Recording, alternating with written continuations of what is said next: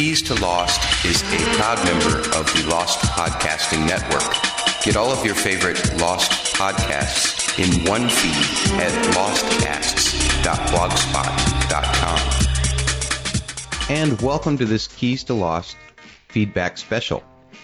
We've received so many emails and voicemails, and we thank you so much for sending all of these in. It's so nice that people are listening to us and getting back to us, expressing their views, giving us critiques of our show, giving us critiques of our analysis. I think that's just wonderful, and I'm so happy that you all take the time to listen and take the time to call in, write in, leave comments on our blog, tweet me. It's wonderful. Thank you so much. And as we just came off Thanksgiving, I don't know if you heard, I was on Donald's Thanksgiving special. DonaldIsLost.com is his website. His podcast, of course, is Donald is Lost. It was a fabulous podcast with everybody, all of the podcasters and a few fans calling in and giving what they're thankful for about Lost and about life. And it was a really beautifully put together show. I've been sick for the last couple of days, and I really was down and not feeling very good, and I listened to Donald's podcast, and it made me feel so much better. So thank you, Donald, from Donald is Lost, for putting that show together and brightening my day. Also, I would like to thank Anna in Indiana and Denise from the Jacob's Cabin podcast, an absolutely wonderful podcast, and Anna's been appearing on a couple of other great podcasts too. She was on the Black Rock Theory special just this last week, which I would encourage everybody to download because I really get into some great theories about Lost. And also she was on Donald's Thanksgiving podcast. And she also has recently appeared on the Alex's Hiatus cast, where she submitted some stuff about Christianity in general and religion in Lost. And that was a very thought-provoking topic, and I thought she presented her points just wonderfully. At any rate, the reason I mention this is because they recently played an MP3 that I sent in to them in response to the 7 Dharma questions, and I wanted to thank them very much for their playing that and for their warm response to my answers. Please go to jacobscabinpodcast.com and check out their blog and download their episodes as well. I think they've only done like 5 hiatus casts, but all of them are excellent and deserve a listen. So if you haven't heard them, please go there and download them. Leslie's not here with me today. She's doing Thanksgiving weekend kind of things, so I'm kind of steering the ship all by myself. I feel a little off doing that, but I'm happy to put this feedback episode out now and get our vault cleared, because we should be expecting some more feedback from you all very soon. There's a couple of things that I want to talk to you about in terms of getting some feedback from you. First off, we're getting ready to explore the character of Sawyer. So if you want to tweet me or send me an email with your thoughts about Sawyer, or we do a little segment in each character analysis called 3 words, where we try and sum up the character in 3 words. If you want to submit a 3 words synopsis of Sawyer, please send it to us via email or tweet me or call it in. Any way you want to send it in, we're happy to take it, and we will put them on the air. We'll read all of them that we get. There's another thing that we want some feedback from you on as well. It's looking like in our poll that Ben is going to be the next one after Sawyer that we do in terms of a character analysis. With the later start date, however, there will probably be yet another character analysis after that one. And so I'm going to put a new poll up here in a few days. The poll that we currently have is going to expire over the weekend, perhaps on Sunday. But we will put a new poll up then and lists characters for you to choose for us to analyze next. We really appreciate everyone who's voted so far. It's been pretty enthusiastic. We love seeing that kind of feedback on our blog. So thank you very much for coming and voting, and voting for Ben. Ben is one of my favorite characters, so I'm happy to do it. Ben is not one of Leslie's favorite characters, so she's not so excited, but she will do a bang-up job, I'm sure. She's going to probably be right on the polar opposite end of me on some of the analysis of Ben, so that's probably going to make it really fun. And one other thing that we're going to be doing over the hiatus is I came up with this idea, since we are a podcast that focuses on the music of Lost, to do the rock and roll moments of Lost. Now, I sent an email out to all of the podcasters, and some of them have responded already. What I asked of them to do is to submit a moment in Lost that they think is a rock and roll moment, a moment that just exemplifies rock and roll. It doesn't really have to be rock and roll. It's just one of their favorite moments in Lost. And to submit a song idea that goes along with that scene. And what we're doing is we're going to mix the scene and the music together, and we're going to present them all in a special. And we would like to include you as well. So send an email to us, or give us a call on the phone, or tweet me with your favorite moment in Lost, or your most rock and roll moment, quote unquote, in Lost, and the song that you think best goes with it. And we're going to put all of those together and put a little special out, probably kind of as our Christmas special for that. So we hope to hear from you on those topics. Again, 3 words on Sawyer or any thoughts about Sawyer are more than welcome. Then we're going to do Ben next, but we're going to need your help in deciding who to do after that. And submit your rock and roll moment of Lost and a song idea that you think goes with it, and we'll put them together for you. Thanks again. Let's get into the feedback.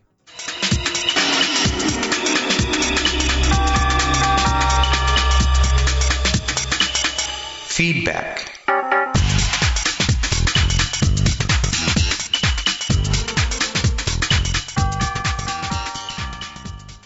Okay, so first off, right before Thanksgiving, I got involved in an email conversation, per se, with LazyMan9484, and they brought up some very interesting points, so I just want to read each of his emails. I responded to each of them with my own reasonings, and they would counter with other points. So I just want to read all of their points, because I think they're very valid points, and I think they need to be heard. Everybody's entitled to their opinion, and I have certainly been known to be wrong before. So let me just read these emails from LazyMan9484. First email. I just want to point out one thing about the sickness. Rousseau's team didn't get the sickness until they went in the chamber under the temple. Even if you count the fact that all the vents lead there, Locke wasn't technically in the vent yet, so he couldn't contract the sickness. I think you're underestimating Locke's fate. He's getting dreams, and he believes he's supposed to do something. So when that doesn't work, he gets angry. I don't believe electromagnetic pockets of energy have anything to do with it. He seemed angry in the Swan because he believed it was his destiny to open it. He seemed clueless in the Orchid because he had no idea what was going on. If you suddenly found yourself in a station that supposedly studied time travel, you would want to ask questions too. Okay, great. Those are very good points. I love them all, and you may be right. One thing that we need to make sure that you have the right perspective on is I'm not talking about Locke in the Orchid station. He doesn't know anything about what the station is yet at the time that I'm talking about. I'm talking about his ability to find the door. Ben tells him it's by the Imperiums, and he can't find the Imperiums. And that's why I'm saying he's clueless there. In terms of him with the vent in Exodus, I don't believe that's the point where he's infected. I believe he was infected with Walkabout. And I don't think it has anything to do with the locale of where a person is as to whether they can become infected or not. I think it has to do with contact with the smoke monster. Let's move on to your next email. I had made a point in my response to him about Locke's knowledge about things that one wouldn't seemingly know about. For instance, the moth. And here was his response. The thing about the moth, maybe it was just one of his hobbies at one time, I don't know. But in Walkabout, Locke said to his guide he'd been preparing for the walkabout for years, so we don't know what he studied on the subject of wildlife. Maybe it was one of his dreams.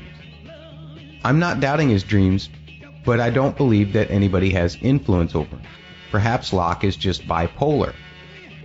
Those are great points, and they're all very possible, and I can't argue those. It's just that the one point that I will differ with you on there is that I don't believe Locke is bipolar. He's shown too much sensibility about himself off island to be suddenly have some kind of psychological illness on island, other than the illness inflicted on him by the smoke monster. In his third email, we get more into about the episode with the moth, where LazyMan9484 says, he wanted to help Charlie. He knew if he was forceful in his approach, he knew Charlie would go back to using the second he had the chance. Using drugs is different than writing a letter. Just because he is giving him a choice doesn't mean Jacob is influencing Locke. If that was actually Jacob's doing, wouldn't he try to give Charlie the choice himself? Why use Locke as a middleman? That was just Locke, not the mystery man or Jacob. Okay, those are great points, and I totally agree that Locke's methodology is the proper methodology for Charlie. I'm just questioning where the idea comes from. And the fact that he's able to use the moth as a metaphor, giving him a choice, sounds a lot like Jacob. The reason why Jacob wouldn't appear to Charlie himself and give him the choice? Has Jacob appeared to any of our Losties on the island? No, he has not.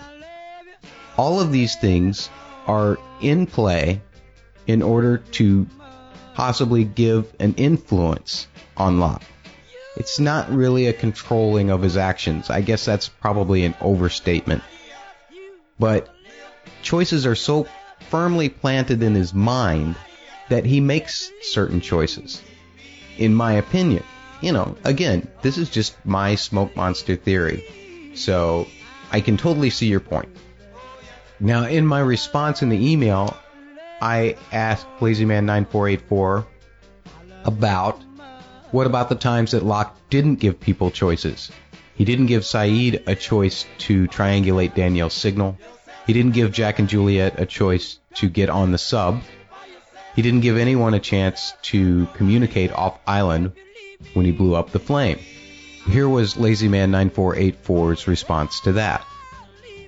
Those are different circumstances. He believes they belong on the island. Using drugs and leaving the island are on different levels. Each reason needs a different approach. Becoming clean needs a choice, or else you'll go back to using. Keeping people on the island needs you taking away any and all means of escape. Wow, how dark is that? I mean, seriously.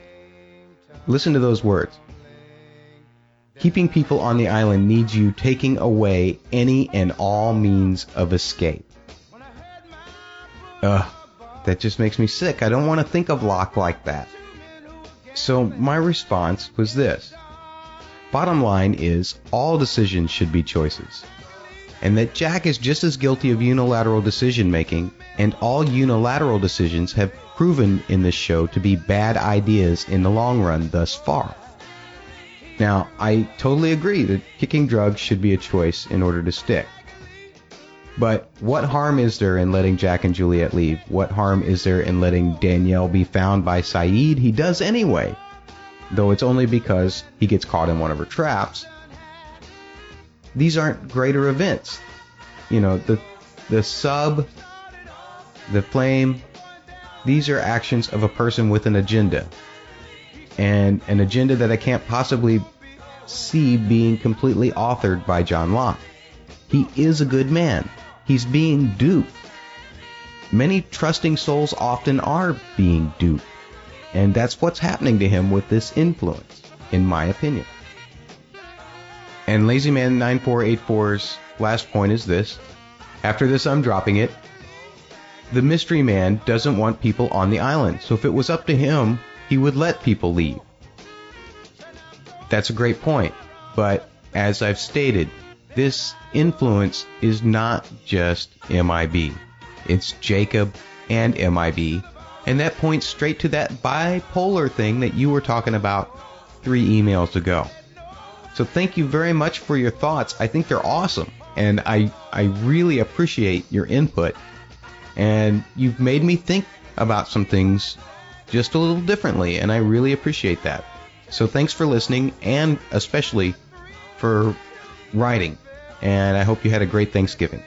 And also, I'd like to reiterate that LazyMan9484 was the person who submitted that link to the YouTube of the John Locke rap, which I just totally enjoyed. So thank you again, LazyMan9484, for sending us that link. And that way I was able to contact Aaron Collin and Dustin Dame and get permission to put it on the front of our 3rd part of the John Locke character analysis. So thanks again. Moving on to another email. This one is from Just Enough on Twitter. His name is Matt, and he had submitted a tweet to me about Locke a while back, and I couldn't really make sense of it.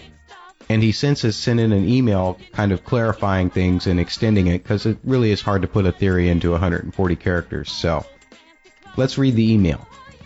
So my thought came from something that came up on a previous podcast around the validity of John Locke being born by Immaculate Conception. The practices of the others have always interested me: the burying and burning of the dead, the temple, obsession with children, etc. But also the idea that to be leader, one had to kill their father, and the reasons why certain characters cannot kill other characters. Now this gets difficult because we don't know which practices were started by Ben, meaning that his rules might be completely crap, and which rules might have been started by someone before Ben, and which are legitimate means by which the island operates. If the island wants the leader to kill his or her father, then John Locke could never be leader if he was born by Immaculate Conception. The idea of Immaculate Conception does not mean there is no father, but rather that God is the father, rather than man. So if we believe John's schizophrenic mother, in order to become leader, Locke would have to kill God and not Anthony Cooper. I think the island set up Cooper to be brought to the island through Locke for Sawyer to slay his demon and to make the others believe John was the leader without him truly being the leader. This is part of MIB's loophole. John would have to be leader in order to get Alpert to take him to Jacob. If Jacob can't be killed by MIB, and Widmore can't be killed by Ben, and Michael can't kill himself, and Ben can't kill Locke, but Ben can stab Jacob, and Flock can push Jacob into the flames to his death, then Jacob isn't ultimately in charge of anything. But why is it that Flock can't kill Jacob? Jacob may not be God, but it can be inferred that he does possess some godlike qualities. He made Alpert ageless, seemingly brought Locke back to life, sent our other losties on particular paths, and seems himself to be ageless. This God, Jacob, may in fact be the immaculately conceptualized John Locke's father, and the reason why MIB would need his body in order to kill him and become the leader of the island. The island seems to have strands of people that can't kill each other or die at particular times, but has no problem with the entire Dharma initiative being wiped out, millions of red shirts shot with flaming arrows, freighter people being killed, etc. So there has to be some method to this madness. I think part of this loophole is that a child can take its father's life. We were given all these rules by others, and they are obsessed with children because they know particular children could be the offspring of Jacob and potentially kill him, perhaps. I also think the entire show has been mixed with people's consciousnesses shifting in and out of two alternate realities. Why Locke sometimes is the coolest guy ever and really lame the next. Why Kate's mom doesn't understand why she killed her husband. Why Walt is special and disrupts life around himself. Locke's legs working and not working. Why the Dharma barracks look completely different when they come back. I don't care what anyone says, quote unquote Donald, they are different. I'm nuts, so take this theory with a grain of salt. Great podcast. All right. Thank you, Matt. Thank you just enough for that email. Okay, great. So you've actually introduced a theory that was discussed on the Black Rock podcast when they did their theory cast the other day. I think that was their first cast since the end of season 5. So awesome thoughts. Here's my take on a couple of those things. Yes, there does seem to be a parallel about being a leader and killing fathers. We see that Ben does kill his father, and he tells Locke that Locke must kill his father as well. Personally, though, the whole thing about Cooper, I'm just not on board with John being immaculately conceived or being Jacob's son. That's my own personal opinion. I think Cooper was brought to the island simply because in Man from Tallahassee, Ben said, "Bring me the man from Tallahassee." I don't think it has anything to do with magic boxes. I think that was all used as a metaphor to employ a manipulation by Ben on John. There's a conversation that Ben and John have in Man from Tallahassee where John basically lays it out to Ben that he shouldn't be the leader, that the others are going the wrong direction. And the proof of that is that John is not in a wheelchair and Ben is at that point. I think this scares Ben to the point where he's got to find a way in order to deflate Locke as a possible leader. And the way he does that is he gets Locke's father brought to the island by saying, "Bring me the man from Tallahassee." He then tells Locke that he must kill his father, the same way that he did kill his own father, but I don't think it has to do with any rules. It just, he's implying the same thing, and maybe it was tough for him to do, and so therefore he thought it would be tough for Locke to do, and he wants Locke to fail at it, because that way Locke cannot become the leader, and Ben keeps his leadership of the others. I think it's really that simple. Now, in terms of Locke being able to kill Jacob or not, if we're going to apply your rules, then it actually has to be the actual John Locke that kills Jacob, not Flock. And the actual John Locke is laying on the beach outside the four-toed statue at the time that Jacob is killed. But it's a great theory, and I really appreciate you putting it in, and I know that some folks over at the Black Rock and other people are starting to subscribe to this, that Locke may actually be the son of Jacob, and I think it's a really, really cool idea. I'm just not on board with it yet myself. So thank you so much for that email, for sending that clarifying email. I really appreciate it, and I hope you had a happy Thanksgiving. So let's move into some voicemails. This first voicemail is from Lostacil 316.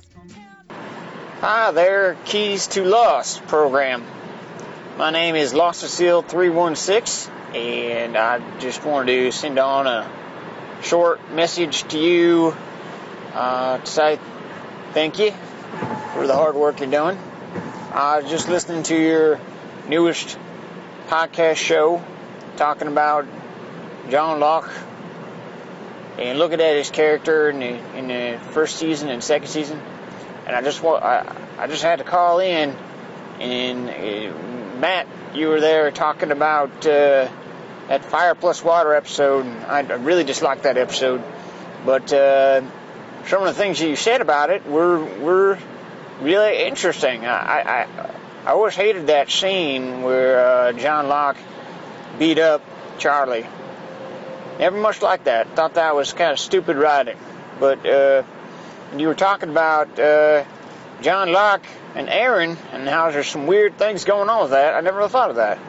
So I appreciate you putting those thoughts out there. Maybe you could talk a little bit more about what you were talking about. You kind of referenced that Kurt Yanko guy from the Black Rock and some theory he has, and I haven't heard that. So maybe you could talk about what you mean that Locke has some plans for Aaron, or what that mean? A man in black was thinking about Aaron? I don't know what you meant.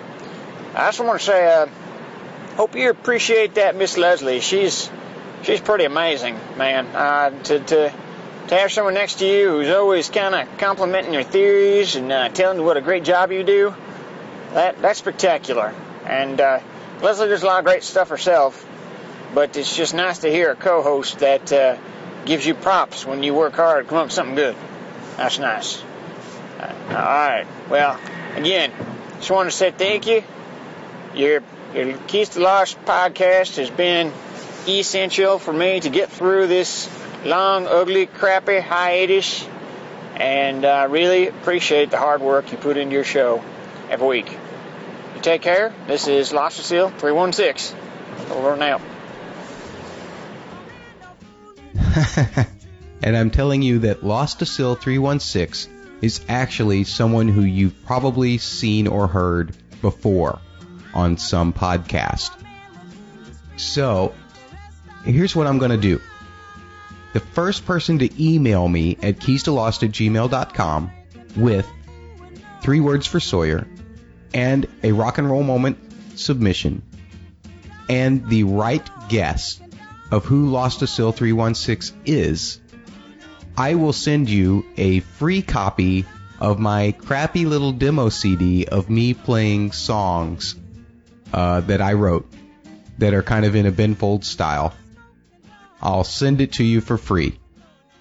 So, first email with a Sawyer 3-word submission or thoughts about Sawyer, a lost rock and roll moment, and the right guess as to who Lost to Seal 316 is, you get a demo of my songs. So there you go. Now, I responded because this came into me as a voicemail attachment on an email. I responded via email to Lost to Seal 316 with this. My first thought, yeah, Leslie is awesome. She's absolutely fantastic. The Aaron Locke thing. As I look back on some scenes with Season 5 eyes, as Mr. Yanko likes to say, that was my Kurt Yanko reference, and as I believe the island's influence, which is Jacob and MIB, is affecting Locke via the sickness from the smoke monster, I find it interesting that Locke has taken particular interest in Aaron at key points. For instance, in Numbers, as Locke's building a crib for Aaron on Claire's birthday. First off, how did Locke know it was her birthday? She doesn't reveal this until after he's practically finished with the crib, yet he says happy birthday as if he knew all along. Secondly, with the world gone mad in search of Hugo, Locke, the best tracker, is not involved. On top of that, he asks a couple of things about Claire that would normally seem benign, but if Locke is under the influence, then Claire, remembering what happened to her, and the name of the baby might possibly be important. 2. Fire plus water. Locke's been in the hatch almost all season. He now suddenly comes out to dote over Aaron. It just seemed a little weird to me, and there's no other reason stated for him to leave the hatch. We have seen a couple of instances where it's made pretty obvious in prior episodes and later episodes that Locke is staying at the hatch for the most part, not on the beach. The timing is just odd, especially with Aaron being in peril and Locke to the rescue. So my thought is this, that somehow Aaron is very important to the island and that Locke is being sent to protect Aaron or to prevent something about Aaron. One of the two. He's getting an idea to do this. Again, I won't say that he's not in control. I think he's in control of his actions, but I just feel like he's getting an idea on that something is up with Aaron and he needs to be there one way or the other. Turns out that Charlie thinks he's trying to save Aaron. We don't know if that really puts Aaron in any peril or not. But of course, then Locke really beats Charlie down for his actions, which, is, as I said in earlier podcast, I think is justified. I mean, it's the only way you're going to get Charlie to quit. And plus, he believes that Charlie is now under the influence of drugs again, and so he may truly just be protecting Aaron. But how did he know that all this was going on? Not sure. So, this is how Lost to Seal 316 responded. Overall, I chalk it up to bad writing. Damon and Carlton needed to milk the season, came up with another relationship pairing that would dramatically separate Charlie from Claire, so they threw Locke in the mix. Shoehorned is more appropriate. Numbers. They just used Locke to even out Claire. It was a nice moment. the happy birthday line is probably reading too much into it. But this is the most interesting notion you've brought up. I give it a 20% chance of really coming to fruition. Fire plus water. Yeah, this is just bad. They did some lock adjustments to make Charlie jealous, which would lead to the fight. I give no credibility to this ep at all. So, those are Lost to Sil 316's thoughts, and to be honest, Lost to Sil 316, I'm seeing your point on all of that, so that makes it, I'm kind of going to step back from what I sent that email from, and I will just chalk that up to bad writing. Thanks again for your responses and for your initial voicemail, and I hope you had a great Thanksgiving. Again, folks, Lost to Sil 316 is someone you've heard before on a podcast. So, if you can tell me who it is, and you submit with your guess a 3 words for Sawyer and a rock and roll moment in Lost submission, which includes your scene that you think is a rock and roll scene and a song that you think goes along with it. You don't have to submit the actual MP3. I'll take care of that. You just send me the ideas, and I will mix it all together and put it on a special. And the first person who does this, who sends in all 3 things that I require, gets a free copy of my demo CD. So there you go. Thanks, Lost to Sil 316. And we have another voicemail. They didn't leave their name or any kind of call sign, so we'll call them Anonymous Caller Number 1, and their thoughts on Locke. So here's that voicemail. Hey, I'm just calling in about your John Locke special. I agree with what you said about him getting information from the island or the mystery man, but I don't think to the extent of it's controlling what he's doing. Because we saw several occasions that he was having dreams, like in Cabin Fever and Deus Ex Machina, I believe, when he saw Boone all bloodied and the Beechcraft crashing.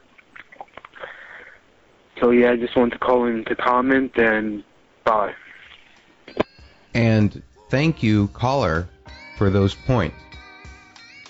Yeah, the controlling aspect, I think, is of my theory was probably wrong, and I am amending that slightly. I do believe that the influence makes him make choices that he wouldn't normally make, but I don't believe that it's like he's a puppet or a marionette on strings and he's just being pulled by, Jacob or MIB. I just think that some kind of influence is placed on Locke so strongly via this illness from the smoke monster that he doesn't necessarily make a choice that he would make if he were off the island. Let me just put it that way. So thank you again very much for those thoughts. I really appreciate them, and we hope you call back again sometime. Let's get into some tweets that I got. This one is from Tom Wilson23, who is Tom from simplytelevision.blogspot.com. We read one of his emails in an earlier podcast, and he sent me these tweets in rebuttal. So, he says, in rebuttal of your rebuttal of my email, I have a theory as to how Locke could be getting instructions about the island. My theory is that he is getting a sixth sense due to the time travel. I think all of the mirror images are as a result of the past, present, and future of the island having leaked onto each other. This explains why Locke lost his leg by the Beechcraft in Deus Ex Machina. Ethan shot him there in Season 5. So the reason he knows about the moth and the rain is that the future time where MIB takes over him has in a small way bled into his past. That's an interesting theory, Tommy, and I just want to bring up a couple things about it. One, you said the reason Locke loses his legs at the Pearl is because Ethan shot him there. This is all true and possible, but remember that Locke loses feeling in his legs in Deus Ex Machina actually at the hatch. when he sets up the trebuchet and it doesn't work and it blows all apart, he's got a piece of that trebuchet in his leg and he's not even feeling it yet.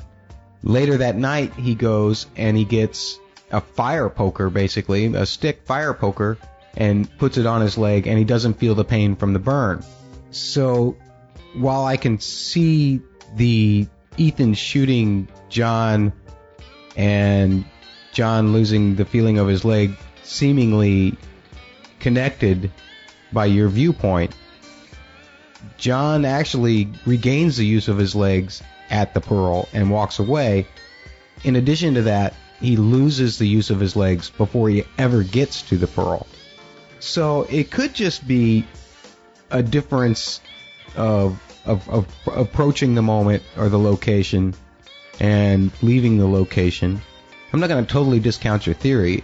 I just wanted to make sure that you understood that the events of John losing the feeling in his leg happened clearly a full day before the event of him and Boone going to the Beechcraft. As far as the moth and the rain and things like that, that's pretty interesting too. I have a question, and I would like for you to clarify your theory about what you mean by MIB taking over John. Because MIB never really takes over John. In my theory, all he does is influence some decisions of John. But he never actually takes him over. And we've never seen that happen.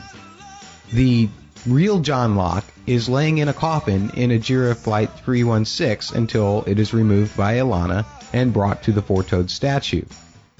All MIB is doing is duplicating John Locke's body and using some kind of methodology, perhaps not unlike Miles' ability to extract memories from the dead, for be able to live through their memories or remember their memories after they're dead.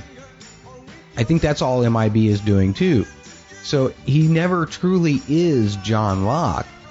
He never takes the actual John Locke over. He just impersonates him. Does that make sense? I hope so. Thank you very much for those tweets, though. I really appreciate it. And if you can get back with me about what you mean by MIB taking over John, then I'll be happy to comment on your thoughts about the moth and the rain and how that's bleeding back to John. Thanks. All right, folks, and now we've come to a point in the show where I'm going to be clearing a lot of the memory of my email and things out, because I'm about to unleash upon you one email and multiple voicemails from Sergeant Drano. Let me just preface this by saying that I feel Sergeant Drano is one of the best thinkers, one of the best lost thinkers that we have out there, who is contributing. He's called into Donald's podcast many times. He's now a regular panel member of the Lostaholics Rewatch, and he does a great job on that. He's the author of a absolutely fantastic forum page, losttv-forum.com, where it's called Locke's Lost Luggage, and it is an absolute amazing collection of the things that Locke has with him in the real world. He's found the actual items that are used. He describes them, their uses, how well they've been used in the show or not. It's an absolutely fantastic collection of stuff. And I even did an interview with Sergeant Drano regarding this in a prior podcast, which was just absolutely, it was fascinating to me. And he's so knowledgeable about this stuff and knowledgeable about John Locke as well, which is why I feel it's really important that I get all of these voicemails out and let you all hear them. It doesn't change anything of my theory about the smoke monster, but some of these voicemails that you're going to hear have changed my perspective on the level of control that the illness has over John Locke.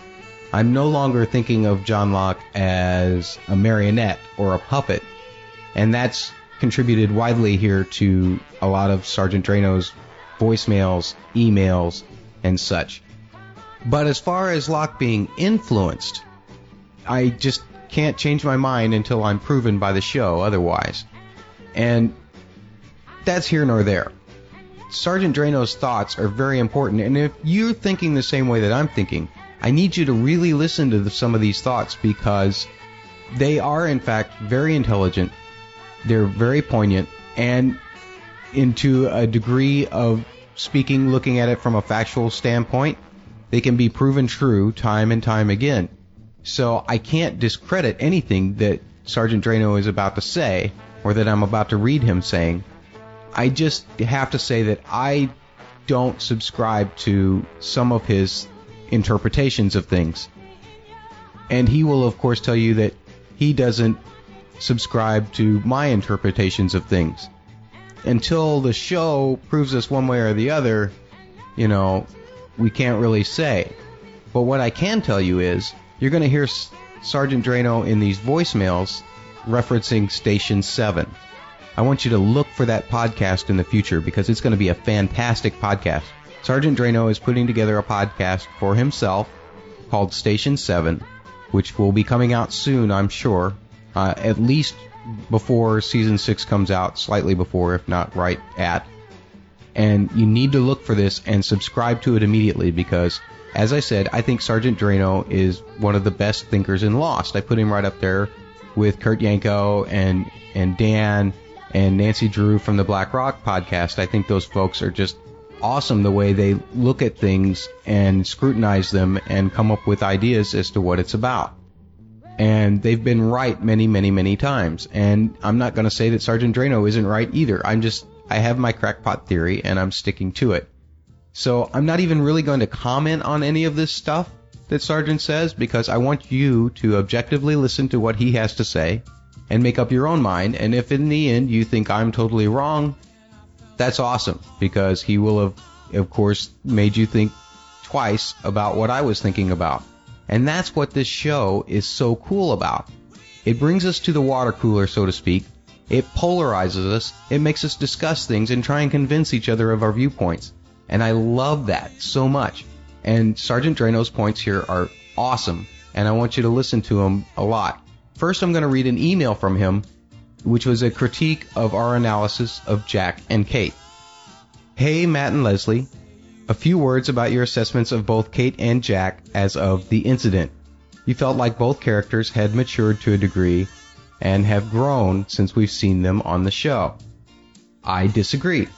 Granted, Kate showed real promise when she questioned Jack's plan to detonate the bomb, when she asked how that became an acceptable thing to do.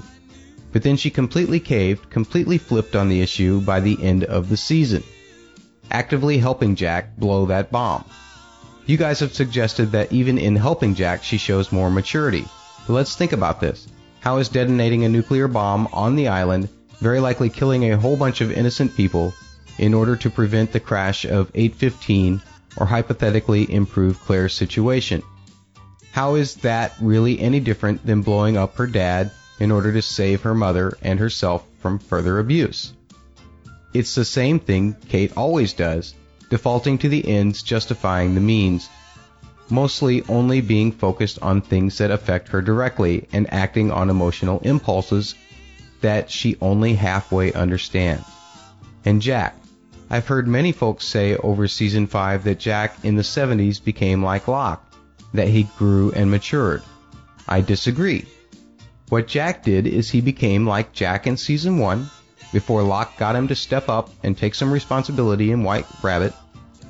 Jack didn't become more zen, he simply withdrew from responsibility just as he did before White Rabbit. Jack was sulking. People didn't want to listen to him, so he took his ball and went home. People thought that Jack exhibited more faith in the 70s, but I don't think so. Faith in what? Locke, I think we all agree, was receiving actual information from the island, was given actual reasons why he should take the actions he took. Even if it turns out the island was conning him, at least Locke had several reasons for doing the things he did. In the 70s, Jack wasn't having visions, wasn't getting island information, no directives from Jacob. Jack is just going on his gut, which is pretty much what he always does. It's true that he manages to play nice in Dharmaville for a few days when he first gets there, but as soon as Faraday shows up, he's back to the same Jack as always. He suddenly becomes certain that blowing up the bomb is the right thing to do. and nobody can convince him otherwise. Same old pig-headed my way or the highway Jack that we've always seen.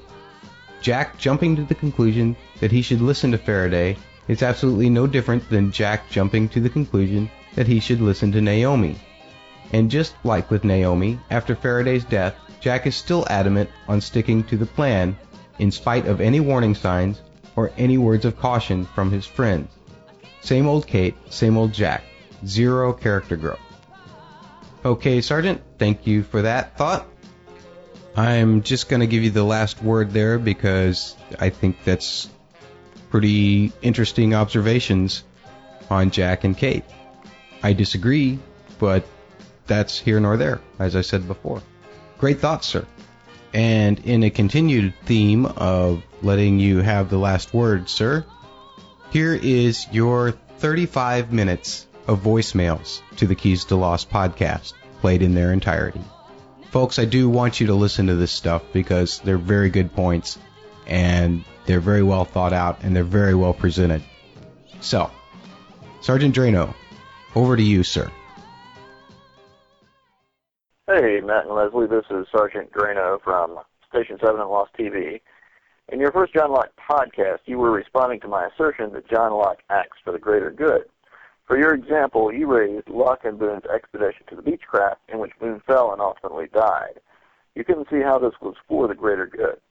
But in the Season 2 finale, we learned that Locke pounding on the hatch because of what happened to Boone is what saved Desmond's life, what stopped Desmond from killing himself.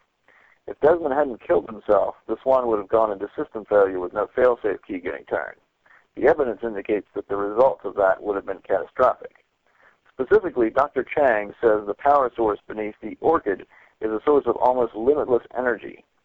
Daniel Faraday says the energy under the Swan is 30,000 times more powerful than that. Nuclear power plants were in common usage by 1977, so I think we can assume that Chang's almost limitless energy comment that is powerful enough to allow them to manipulate time is at the very least as powerful as a nuclear power plant of that era, and probably significantly more powerful. Russian RBMK reactors developed in the 1950s produced 1.5 gigawatts of energy. If the Orchid only produces the same amount, then that means the Swan produces 30,000 times more than that, 45,000 gigawatts. That is roughly equivalent to a 34 megaton thermonuclear bomb that never stops exploding. That's far more powerful than anything the U.S. has ever detonated, and only 30% less powerful than the most powerful bomb ever exploded, which yielded a seismic shock that circled the globe 3 times. And that's an explosion that stops, whereas the Swan just keeps going. We are talking extinction-level event. The episode in question, Deus Ex Machina, is framed in the first scene by the mousetrap game. A mousetrap is essentially a trick. The mouse is tricked into going into the trap by the cheese lure, just as Locke and Boone were tricked into going to the Beechcraft by the lure of getting into the hatch. The mousetrap game is essentially a Rube Goldberg machine, made out of unusual and disparate parts that interact and work together in a complex, unexpected way in order to achieve a desired outcome. In this particular case, that outcome is saving the world. And that's what I have to say about that. Looking forward to your next podcast. Hey there, Keys to Lost. This is Sergeant Drano from Station 7 and Lost TV. Calling as expected in regards to your conversation on Part 2 about whether or not the implosion of the hatch screwed our losties. I think there's some important points that need to be considered when you think about this. The key turning is, Locke went to the Pearl and lost his faith. But you have to keep in mind that Locke going to the Pearl is something that was engineered by the island. The island got Echo to force Locke to go to the Pearl. It set up both of these people, Locke and Echo, in order to engineer the situation that would ultimately force Desmond to turn that key. If you go back to Flashes Before Your Eyes and listen to what Hawking tells Desmond, that is something that had to happen in order to save everyone. Hawking says that the most important thing Desmond will ever do is go to that island and push that button for 3 years until he is forced to turn that failsafe key. That's actually the words to use, is forced to turn the failsafe key. This is something that's been set up on purpose for the greater good of everybody, possibly the entire world, if my estimates of the power output of the Swan are anywhere close to being accurate. And so that's my perspective on that. And I look forward to your next podcast. Bye. Hey, this is Sergeant Drano from Station 7 at Lost TV, calling back about 2 minutes later to help wrap Leslie's head around the whole key turning thing. Like I said before, this is something that was set up by the in order to engineer the situation which occurred, which was Desmond turning the key and being sent flashing back into his past. I believe that key turning event is what essentially made Desmond the exception to the rules that he is today. And I think that's going to play some sort of pivotal role in the course of our story and in Season 6. She wonders how he made it out from the hatch after going down there to turn that key. Well, I have a theory about that as well. It's the same way that Echo and Locke survived. There were all three of them in the hatch while it was floating around them. And the way they came out, the reason they survived, is because of something happened very similar to what we saw happen through the course of Season 5. They simply flashed out. They basically were transported from one position in time into another position at a different point in time. Kind of like how Locke was transported and Ben was transported by the frozen donkey wheel into Tunisia. When Desmond turned the key, all three of them were transported a short distance physically into the future and a short distance away from the implosion area. And as for Desmond showing up naked, well, my theory about that is that when Desmond turned the key, he flashed 3 years into his past. Several years into his past. Now, he flashed back to 1996. Well, I think his clothes physically traveled back to 1996 to the bottom of the hatch. So if Kelvin goes down there in 1996, he's going to find a little pile of clothes and wonder where they came from. Talk to you later. Got another call coming in. Bye. Hey, man, Leslie. It's Sergeant Drano from Station 7 at Lost TV. I was just listening to your comments in Part 2 of your Locke podcast about comparing Locke's knifing of Naomi to Kate killing her father by blowing up the house he was in, and how if one is murder, then the other is murder. But there is a difference between the two. Kate's father isn't really an imminent threat to anybody. He's just a drunk guy on a bed, and Kate blows him up and kills him in cold blood. Naomi, on the other hand, was about to make contact with her satellite phone in a situation where she had Ben Linus all trussed up and ready to go. And what Season 4 showed us is once the freighter guys had Ben Linus in custody, they were going to torch the island. So he actually stopped her in just the nick of time before she could call the freighter and tell them that she had Linus, and they would have then sent in that mercenary team to go get him and to kill everybody else on the island. So I think that's a pretty big difference between the two. What do you guys think? Looking forward to your next podcast. Bye. Hey, this is Sergeant Drano from Station 7 at Lost TV, calling back in regards to your comments about Locke getting Sawyer to kill his father for him, and how that's basically the same as murder. I don't think that's really the case. About the most you could possibly charge Locke with is conspiracy to hire Sawyer to kill his father, but Sawyer never actually agreed to do that, and Locke ultimately agreed to leave the decision of what Sawyer would do up to Sawyer, and it was Sawyer's decision as to whether the man died or not. So I don't think we can really pin that one on Locke. Talk to you later. Bye.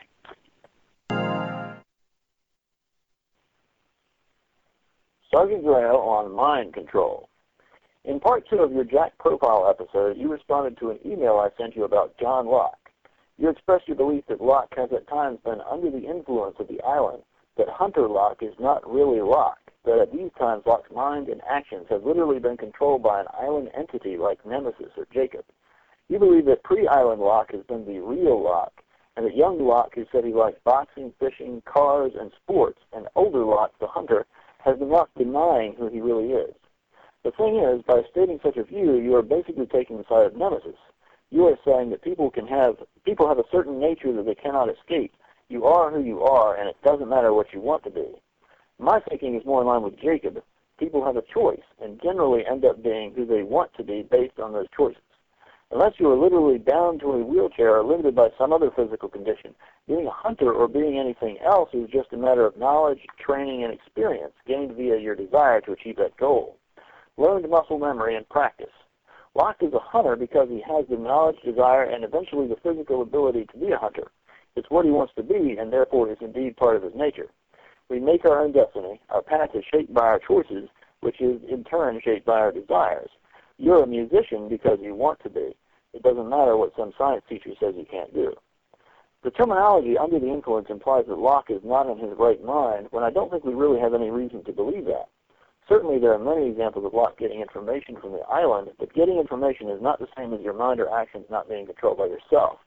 You get information via your cell phone, but that doesn't mean you are under the influence of your phone. Your mind and actions are still your own. It is your choice on how to act on the information you have received. And the overarching theme of Lost is not one of mind control. It is that of the long con, tricking people into taking certain actions by feeding them misinformation. We've seen that one a lot, and we've seen that happen to Locke quite a few times too. But that's not mind control. That's not controlling Locke's physical actions. It is still Locke's thought processes, Locke's reasoning, by which he chooses how to act based on the information he has. One could argue that the island has been conning Locke, but I don't think one can argue that it has been outright controlling his mind or actions. How would that even work? You think that sometimes he is in control, so how would you think you would be perceiving the times that he is not in control? Is there evidence that he has gaps in his memory? Blackouts? If not blackouts, when he is in control, wouldn't he be cognizant of the times that he wasn't?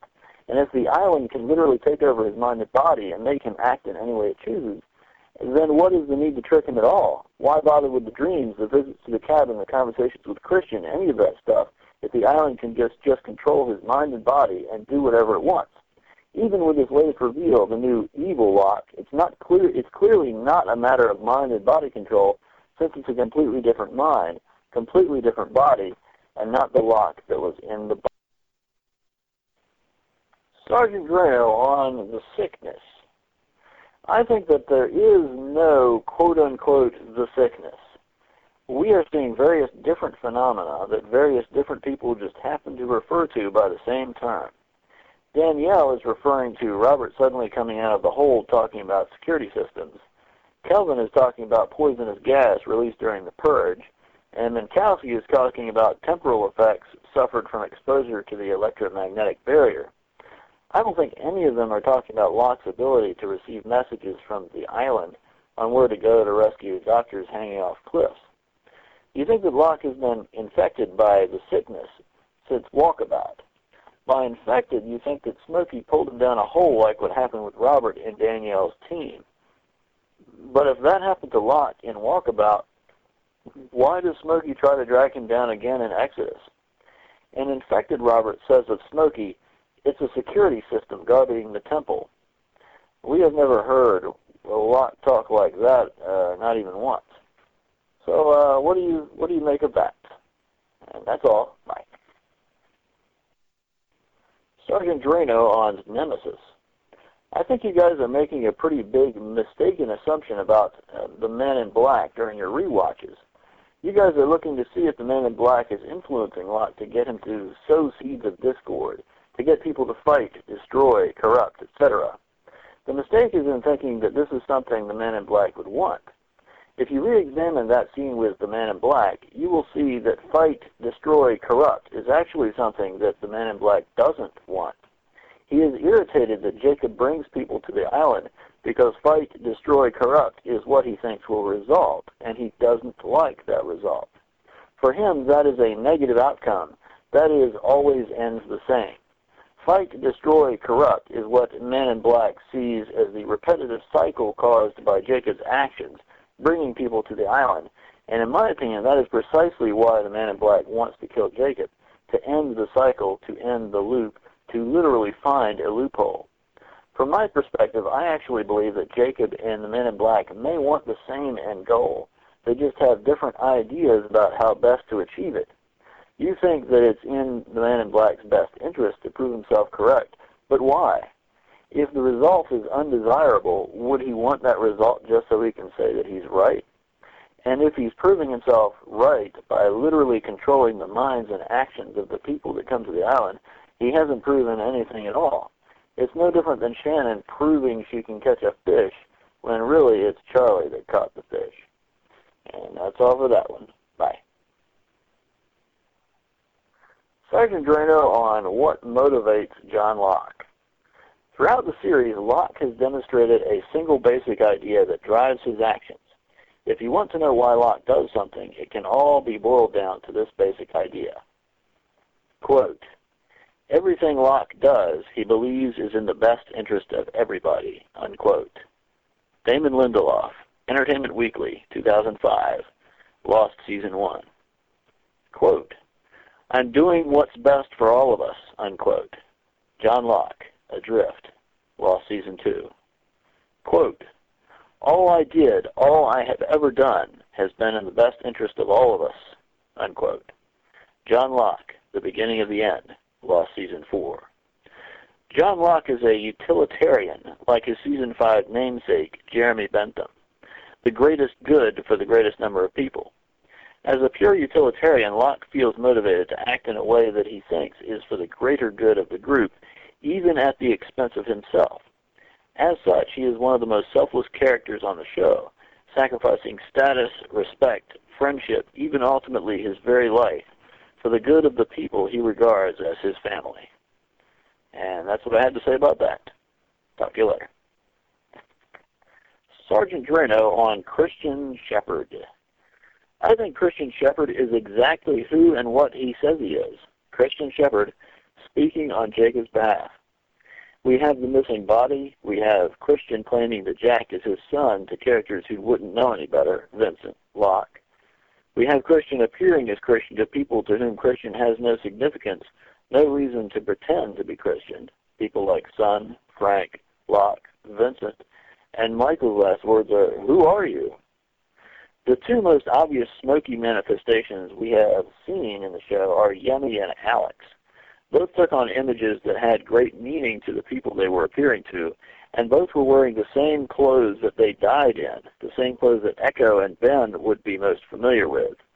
Christian, on the other hand, changes clothes, and not just out of his suit and into casual clothing. Even the casual clothing changes the various different times we have seen him. In the cabin telling Locke to move the island, in the orchid right before Locke turns the wheel, and in the barracks talking to Son and Frank. Christian wears different clothes every time. Yemi and Alex, the same clothes every time. Why would a manifestation wear different clothes? Why would a ghost change clothes? Christian is Christian. As for speaking on Jacob's behalf, I believe that too. If Christian wanted to deceive Locke, the simplest thing for him to do would be to just claim that he is Jacob. Locke doesn't know what Jacob looks like, nor does he know what Christian looks like. There is no reason for Christian to say, I can speak on his behalf, when it would be simpler just to say, yes, I'm Jacob. Therefore, my logical conclusion is that Christian is telling the truth. What do you think? Talk to you later. Hey, Matt and Leslie, this is Sergeant Drano from Station 7 Lost TV, calling in regards to a comment that Leslie made in Episode 2 of your Locke special. She was stating that she didn't think we had seen any moments where Locke was introspective about his actions. I think she might have been referring to specifically Season 3, but it might have been the series as a whole. I just wanted to give one such example of a moment like this in Season 3, in further instructions, when Charlie is trying to follow Locke on his mission to rescue Echo. And Locke is actually trying to discourage Charlie from doing this because, as he says, bad things can happen to people who hang around me, Charlie. And that's pretty clearly a reference to what happened with Boone, and once again to his displeasure at that outcome. But anyway, I thought that was a moment of introspection. And there's more, but I thought that was a pretty good one. Look forward to your next podcast. Bye. Hey there, Matt and Leslie. This is Sergeant Drano from Station 7 and Lost TV.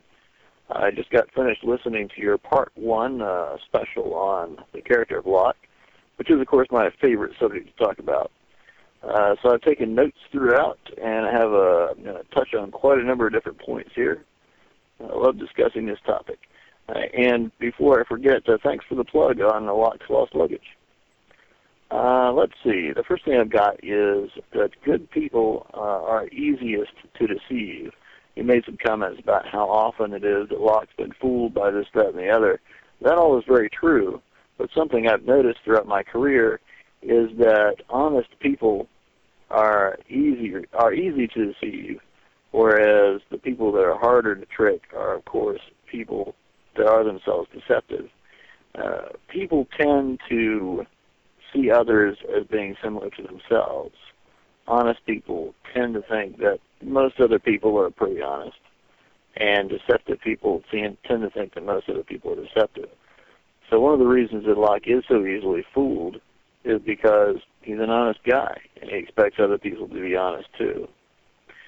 Lostpedia talks about phone sex Helen. I have always maintained that it's not really consistent with Locke's character that he would be talking to a phone sex person.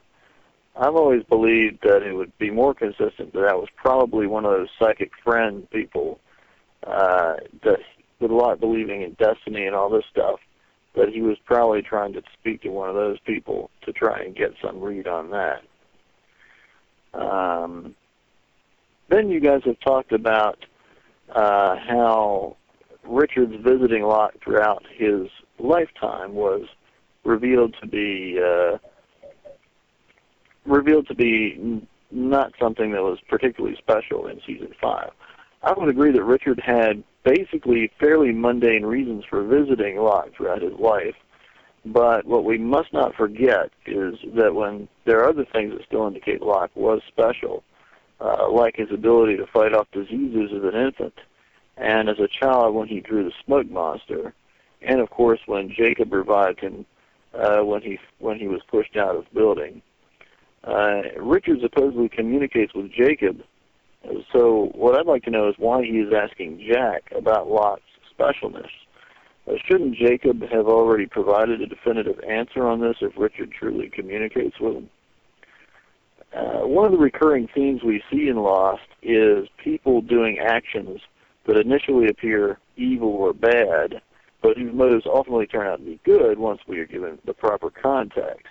And probably the best example of that in a single episode, well, I guess throughout the course of 2 episodes, was Jin in season 1, where the first episode where we see Jin in flashback, he looks like this sort of evil mob guy that's beating people up and is washing blood off his hands, when later we find out that actually he did what he did in order to save that particular guy's life. And that's actually a recurring theme in Lost. We see our various characters do things that might initially appear to make them be bad guys, but then later we find out there are reasons for doing them, and they're a lot more understandable. Kind of like when Michael and Jin and Sawyer first encountered the Batailleys, and they thought they were the others, and they thought they were these violent guys dumping them in a pit. And later we find out why exactly the Batailleys are acting like that. And that's been a big theme with Locke, too. Even more so with Locke because the creators do like to keep him to be sort of ambiguous and mysterious. So we'll repeatedly have situations where Locke does something that seems a little shady, and then later, eventually, or sometimes we never do find out, but later we eventually find out why it was he did that. Or like I said, sometimes we don't. And of course, the interesting thing about Locke is I do agree with you that not so much that he's under the influence of Jacob or MIB or the island, but that he does definitely get information from the island. I think that's indisputable. And the thing with Locke is you never really know exactly what he knows. You never really know why he's taking the actions he's taking. So you don't really know how good his reasons are or how bad his reasons are for making the decisions that he makes. And the other thing with Locke is that he's continually finds himself caught in situations that make him look bad, even though he's trying to do the right thing. And I'll get into that a little bit later. You talked about Locke's need to feel special. Everyone would like to feel that they're special, but I think Locke is interesting because he has never really believed it. Yes, he believes he has a destiny, but he does not think that he is important or special, and he never has.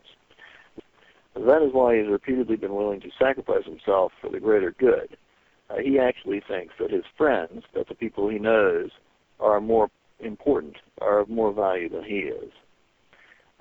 People keep dangling leadership in front of Locke, but this has never been something he has really sought or desired. Locke is happier acting as an advisor rather than a leader. He's never really shown a desire to lead. He did take on that mantle a little bit in season 4, but that was really only because he had no other choice at the time. I really do think you guys are misunderstanding the relationship between Locke and Cooper. Locke does not need to feel important to Cooper. It's that he's trying to understand Cooper. As you guys did mention, Locke is a seeker, and he seeks to understand the things around him and to solve mysteries that he doesn't understand. As a fundamentally good person, like I talked about earlier, Locke just cannot understand the evil of Cooper's actions, and consequently becomes obsessed with trying to learn why Cooper would act this way, and he just cannot comprehend that Cooper is simply evil. Locke also continually seeks to prove to both Cooper and to himself that he is not like his father. That is why he chooses to help Cooper get the money, but then refuses to take any himself. He was making a statement of contrast between them. While Cooper pretends to befriend Locke only to screw him out of a kidney, Locke shows that his act is truly selfless. So what he did in that episode was to sort of demonstrate to Cooper how Locke is the better man. And of course, when Helen catches Locke, this is part of that recurring theme I was talking about, of Locke getting caught in situations that make him look bad when he is actually acting benevolently. Then you guys discussed whether or not Locke is a hunter. And Matt made the comment that he's not a hunter because he wouldn't shoot the police officer. Hunter is not the same as murderer. Locke is a good man, and Echo, or the island, depending on your interpretation, after Locke saves Echo, you hear Echo say, "You're a hunter, John." And Locke has killed to defend others. Locke's issue is that he is not a cold-blooded murderer. He will kill in defense of others or the island, but he's not going to kill somebody in cold blood, and nor should he. The issue with Naomi was that if Naomi had been allowed to speak on her phone while Ben Linus was present with the group at the radio tower, she would have given a coded phrase to let the freighter know that she had Ben Linus in custody. Keeney's men would have immediately been dispatched to collect him, and then everyone on the island would have been slaughtered.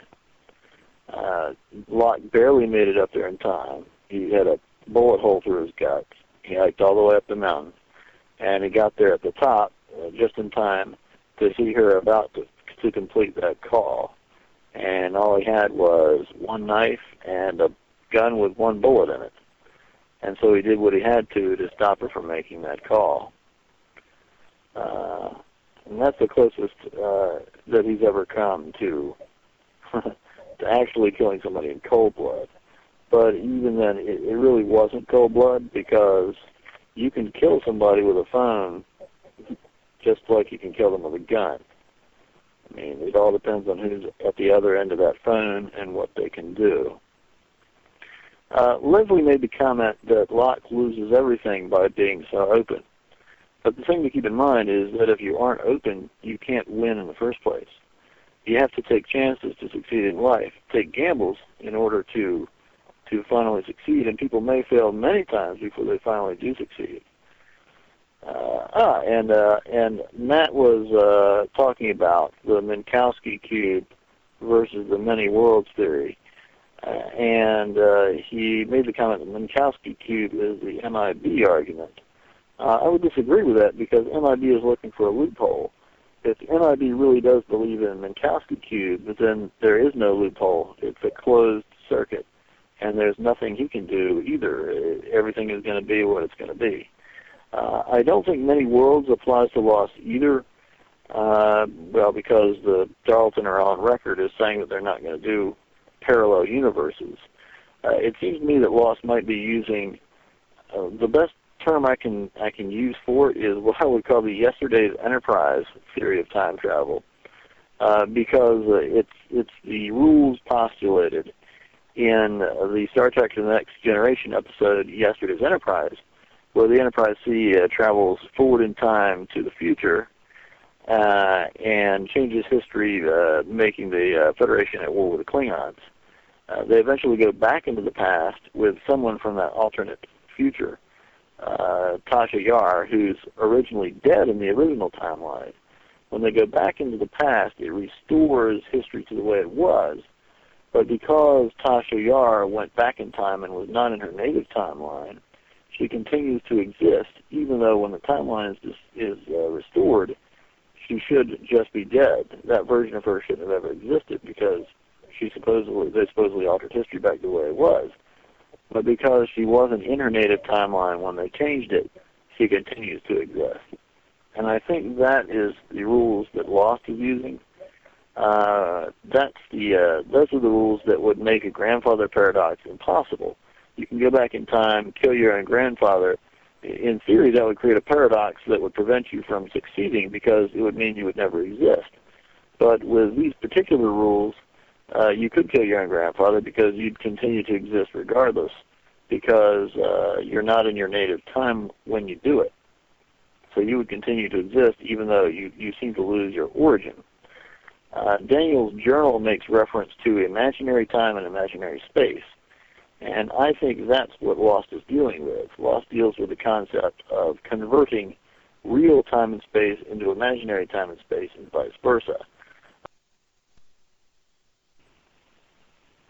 Okay, I was talking about imaginary time and space versus real time and space. For instance, Daniel writes in his journal about the imaginary time and space and real time and space when Desmond turns the key and flashes back into 1996 and relives a portion of his life over again. In his mind, he remembers things happening a different way. He remembers the bartender getting hit by the bat. He certainly doesn't remember meeting Miss Hawking in the store and the ring stuff and her talking to him about going to an island and pushing a button for 3 years. So in his mind, in his memory, in his imagination, he has a version of history that's different from the version that he is now reliving again. So with Lost, it seems to me like instead of creating an alternate universe or sticking with the Minkowski cube, what we have is certain parts of history that are being overwritten, completely replaced with whatever the new version is, but the old version basically gets converted into imaginary time and space. It still exists, but it only exists as information within the minds of the people who made the changes. And I think that's all I've got for that. Hey guys, this is Sergeant Grano filling up your inbox. The next thing I wanted to talk about is the leap of faith. This has always been a very strong recurring theme with John Locke, but I think the thing that a lot of people don't realize is that the whole leap of faith is parallel to the journey that the audience takes with John Locke. John Locke goes through these cycles almost of where he has faith, then he doesn't have faith, then he has it again, then he doesn't have it again. And the way the story is told, the audience is inclined to go through that same experience with Locke. When Locke is on a roll, people are right there with him. They think that Locke is the guy. When Locke is dead in a coffin or is turning the key in the hatch and the hatch is blowing up, once again, the audience is experiencing the same thing. It's almost like a test to see if the audience will take the same leap of faith or fail to take the same leap of faith that Locke takes. And what is happening now is the same thing that has happened all the other times. It's like Locke said at the hatch with Boone. Our faith is being tested. It's all a test to see whether our faith can be as strong or even stronger than Locke's faith. Whether we can continue to believe that ultimately it's all going to work out in the end, and that Locke was right to believe in the island, and Locke is right to believe that all these people have a destiny, a positive destiny with this island, and that his role in their fates and in helping them achieve their destiny is ultimately a positive one. And I guess only season 6 will prove that for sure. Oh yeah, I just wanted to say that I will never love Kate. Never! Hate on Kate, got to hate on Kate. Talk to you later, bye. Okay, and thank you, Sergeant Drano, for all of those excellent points. They are very well thought out and poignant, as I said before, and I think that they're just awesome.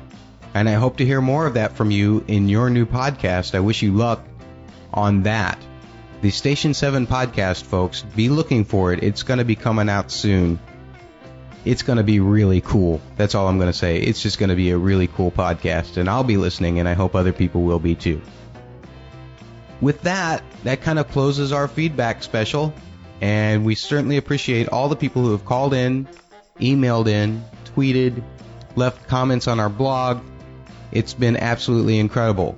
Remember, please continue to do so. We need 3-word submissions for Sawyer and or Ben, because it's looking like we're going to definitely do Ben sometime this year as well. So please submit your 3 words for Ben, your 3 words for Sawyer.